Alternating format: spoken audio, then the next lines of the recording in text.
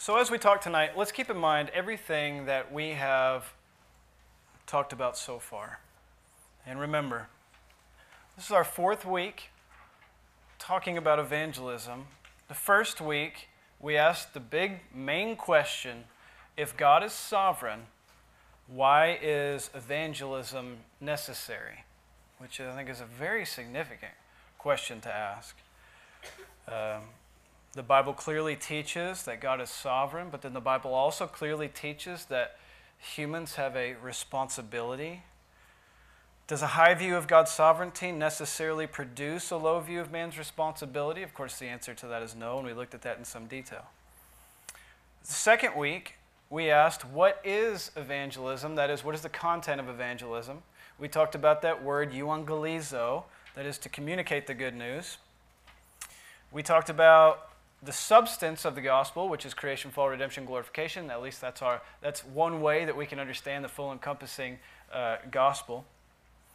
Last week, we asked the question, how does evangelism work?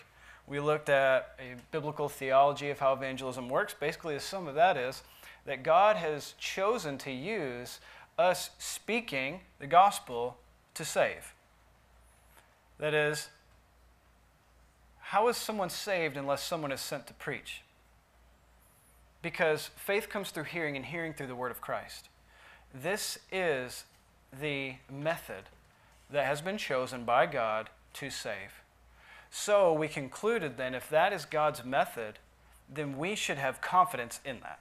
So we can share the gospel, trusting and knowing that God has chosen to use that to save. So we can preach the gospel and know and have confidence. Why should we evangelize? Why should we practice evangelism? We mentioned three things last week. Because it's a command, so we should do it. We should do it out of compassion, that we're compelled to do it because we want people to be saved. And then third, out of conformity, that as we share the gospel of Christ, it actually impacts other believers, because communicating the good news to others is not just for the lost. And we've talked about that as well. Okay, so question tonight then. What is my role in evangelism? When I say my, I don't mean my, I mean my. Right, we're reading this question for ourselves, okay? You're asking the question, what is my role in evangelism? If God is sovereign, He's going to save whoever He wants to save, and yet faith comes through hearing, and hearing through the word of Christ, then, so what are we actually supposed to do? I think that's a good question. Practically speaking, what should we do to be faithful to the command of evangelizing? And I just want to look at really three things tonight. And we have some scripture to go along with that, so if you have your Bible, we're going to turn to these couple of passages. The first thing I want to suggest that we do, practically speaking, with evangelism is, first of all, to practice and also prepare, or practice and preparation. Practice and preparation. Let's read a few passages here and kind of see what I mean. Hebrews 5:11 through 14. It's the first passage I want to read. It says, "About this we have much to say, but it's hard to explain since you've become dull of hearing. For by this time you ought to be teachers, and you need someone to teach you again the basic principles and oracles of God. You need milk and not solid food. For everyone who loves milk is unskilled in the word of righteousness, since he is a child. But solid food is for the mature, those who have their powers of discernment trained by constant practice to distinguish good from evil." And so the author of Hebrews here is telling us that there's a group of people meeting together, and he's writing to them, and he's saying, I have much to say about this. I feel like that often. I have much to say. I do. But I will limit it. But we have much to say, but it's hard to explain because sometimes you become dull of hearing. And so this is what the author is saying to his audience. You become dull of hearing. For by this time, because of all the things that I've said to you so far, you should be teachers by now. But you're not teachers. You're actually still infants. And you need, yet again, to be taught the basic principles of the oracles of God. And he said, but solid food is for the mature, those who have their powers of discernment trained. How? By constant practice. By constant practice to distinguish good from evil. So the first practice that we're talking about is not practice and, hey, can I share the gospel with you to practice? That's not the kind of practice we're talking about right now. The practice we're talking about is the practice of godliness, maturity in Christ. Practice. Are you in the habit of practicing, training yourself to distinguish good from evil? Are you doing that every day? Are you practicing it? Is this good or is this not good? I can't make a decision here, so let me test it by the Word of God, by prayer. Because by practice and constantly doing that, you're not going to have to go through that evaluation every time, because now you kind of understand that principle, and now I don't have to go back and evaluate it. I get it now, and that's how maturity works. Is that now I understand that. You don't even have to explain that situation to me. I get it, okay? And you kind of move beyond that. That's maturity. But if every time a situation comes up in your life, you're like, I don't know. You need the basic principles of God again. You need to practice. Practice godliness. That's the first kind of practice. But there is that second kind of practice here that I want to look at. And I'm kind of pairing it with the idea of being prepared. Let's look at 1 Peter 3, 14 through 16. So the first kind of practice we need is just practice in godliness. How are you to share the gospel with someone if you're not living the gospel on a daily basis? Best way to get to know something is by actually being in it and experiencing it and doing it. 1 Peter 3, 14 through 16. But even if you should suffer for righteousness' sake, you will be blessed. Have no fear, have no fear of them, nor be troubled. But in your hearts honor Christ the Lord as holy. And here it is, always being prepared to make a defense for anyone who asks for a reason for the hope that is in you. Don't stop there, yet do it with gentleness and respect, having a good conscience, so that when you are slandered, those who revile your good behavior in Christ may be put to shame. So here's a different kind of way that we need to be prepared for the gospel, is that just like Kevin had a situation, he was sharing the gospel with someone, and what popped up? Someone asking a question about some kind of world religion here, and Kevin said, I tried to the best I could, the way that I understand it, explain this. It's because I know from knowing Kevin that he has taken the time to study those things. I know that he has, because we talk about it. He's being prepared against what the world has to offer and how people think, how they comprehend the world, to be prepared to give a defense for the hope that's in you. What is the hope that is in us? Christ, the gospel. Are you prepared? Are you prepared to give a defense for the hope that's in you? You should be. Proverbs 16:3. Commit your work to the Lord, and your plans will be established. Now, I give that to you to say this. We're doing this for the sake of honoring the Lord, because we know that no argument has ever won someone to Christ, right? No amount of knowledge, no amount of, I got you, I trapped you in a corner. That's never won anyone to Christ. But can God use that information by His Spirit to stir their heart to understanding? Absolutely yes.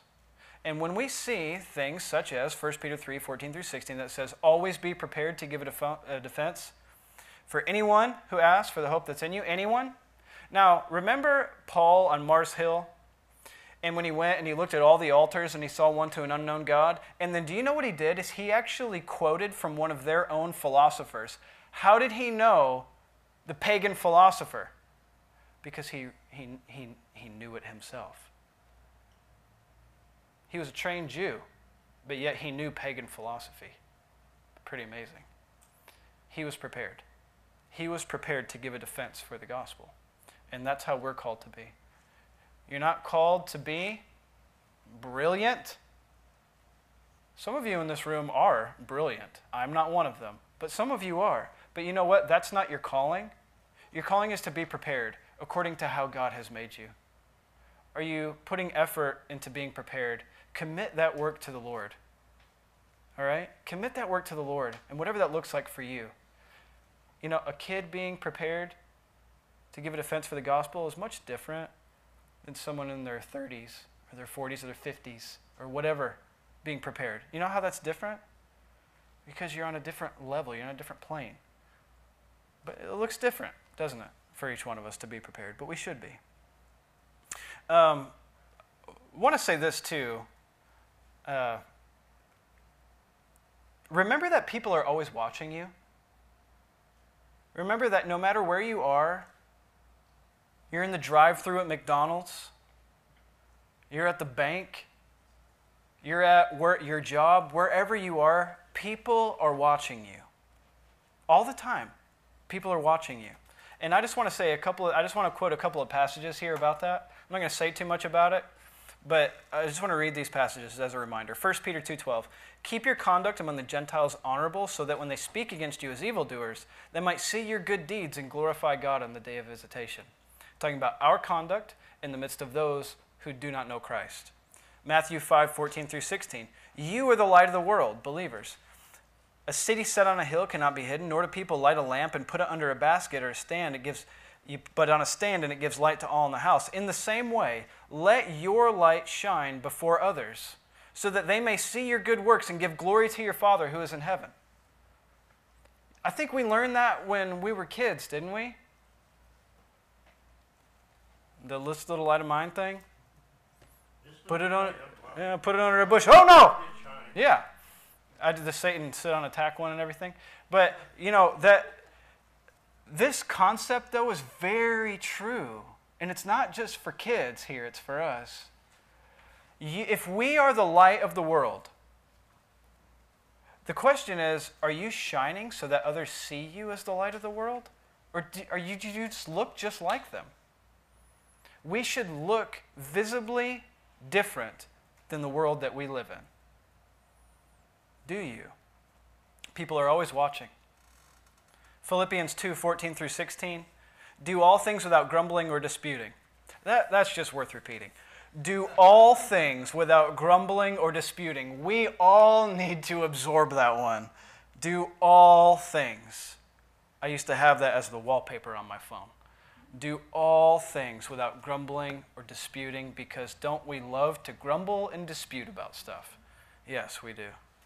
That you may be blameless and innocent, children of God without blemish in the midst of a crooked and twisted generation. So there we are. We are children of God without blemish, and we live in a crooked generation. So let's be different than them. Let's be different than the world, among whom you shine as lights in the world.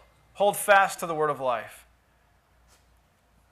And as Paul says, that I may be proud that I did not run or labor in vain. So we should be different than the world. So just be reminded that people are always watching you. The look on your face, the tone of your voice, the way you treat your kids or the way you treat your spouse, people are watching, and what you are doing is giving them the gospel in everything you do. In everything you do, you are showing them the gospel whether you realize it or not. Because you say, I'm a believer, I'm a Christian, but yet I'm going to go off the handle at this person who got my order wrong at McDonald's. I'm not going to be gracious to them, I'm not going to care about them. So you're not going to be like Christ to the world. You're not going to be different than the world. So what does that do for the gospel? All right, let's look at the second thing. Patience and perseverance. Our command is to evangelize, not to save. Our command is to evangelize and not to save. I'm sure you've all heard the stories of the foreign missionaries who dedicate their life overseas somewhere, and they do all this work for their whole life, and yet they never see even one conversion to Christ. You've heard these stories? Never. Were they faithful to the command to evangelize, assuming that that's what they were doing? Right? Were they faithful to the command to evangelize? Yes. They're sharing the gospel with the nations, but no one ever came to Christ out of their particular, in their lifetime. So did they fail? If you share the gospel with someone and they don't come to Christ, did you fail? You share the gospel with someone for 20 years, they don't come to Christ, did you fail? 1 Corinthians 3, 5 through 8. What then is Apollos? What is Paul? Servants through whom you believed. Servants through whom you believed. As the Lord assigned to each. I planted, Apollos watered, but God gave the growth. So neither he who plants or he who waters is anything, but only God who gives the growth. He who plants and he who waters are one, and each will receive his wages according to his labor. Okay, so the other thing that we really need to be reminded of is that we shouldn't become disheartened or whatever that might mean for you, that you just want to give up when you don't see people come to Christ. I'll be honest, I have struggled with this in my personal ministry. Where are the salvations? Have I got the gospel wrong? I think the answer is no. Am I perfect in my delivery? No. But that's not what I'm called to. I'm not called to perfection. And neither are you. We are called to be faithful to the gospel and to proclaim it, to evangelize the world. But we are not responsible to save. We are not. Sometimes I think we hold ourselves accountable. People come to me and they say, I just messed it up terribly. I didn't have an answer for that. I didn't give them that. Is that what it's about? If you did have an answer, do you think you would have saved them? So we don't need to be so concerned about those little details. What we're concerned with is sharing the gospel. The Lord uses that to save. I'm not talking about perfection here. The way I share the gospel with people is probably different than everybody in this room. The way you share the gospel with people is probably different.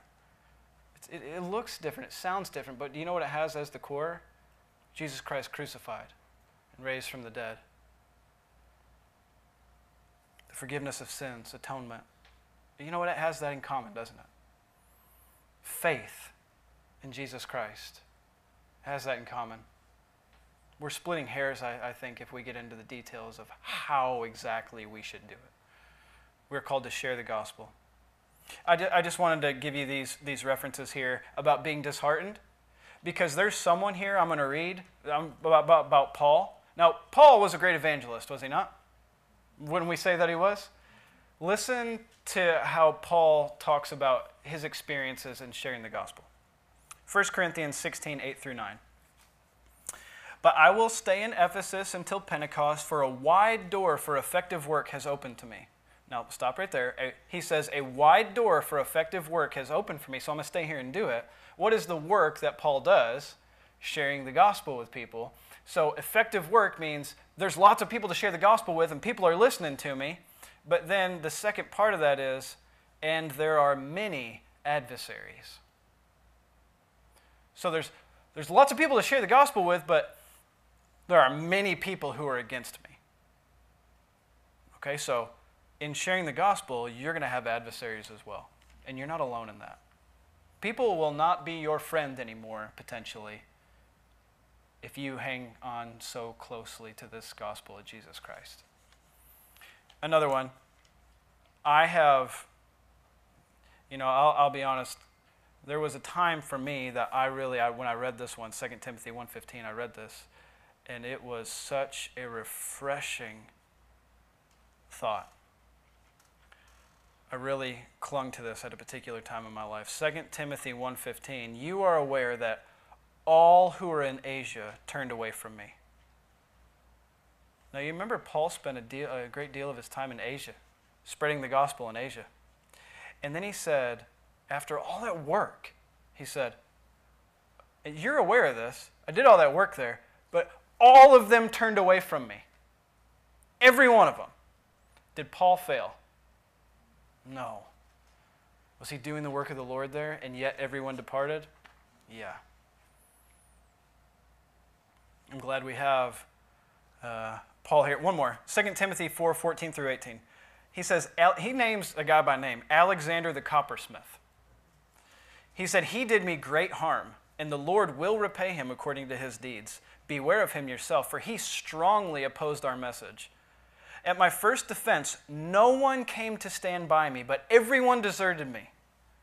May it not be charged against them. Now, can you imagine if you dedicated your life to sharing the gospel and one person in particular came up and he did you great harm? He was very opposed to the message of Christ. And then no one came to his defense. And everyone deserted him. And Paul's response to that is this: may it not be held accountable to those who did that to me. Amazing. He knew he was being faithful to the Lord, and he stuck by that. So I say that to say this: you share the gospel with someone, they oppose it to your face, they hate you, they turn on you. Our response should be, Lord, don't hold it against them. Lord, save them. Not, well, fine, be that way.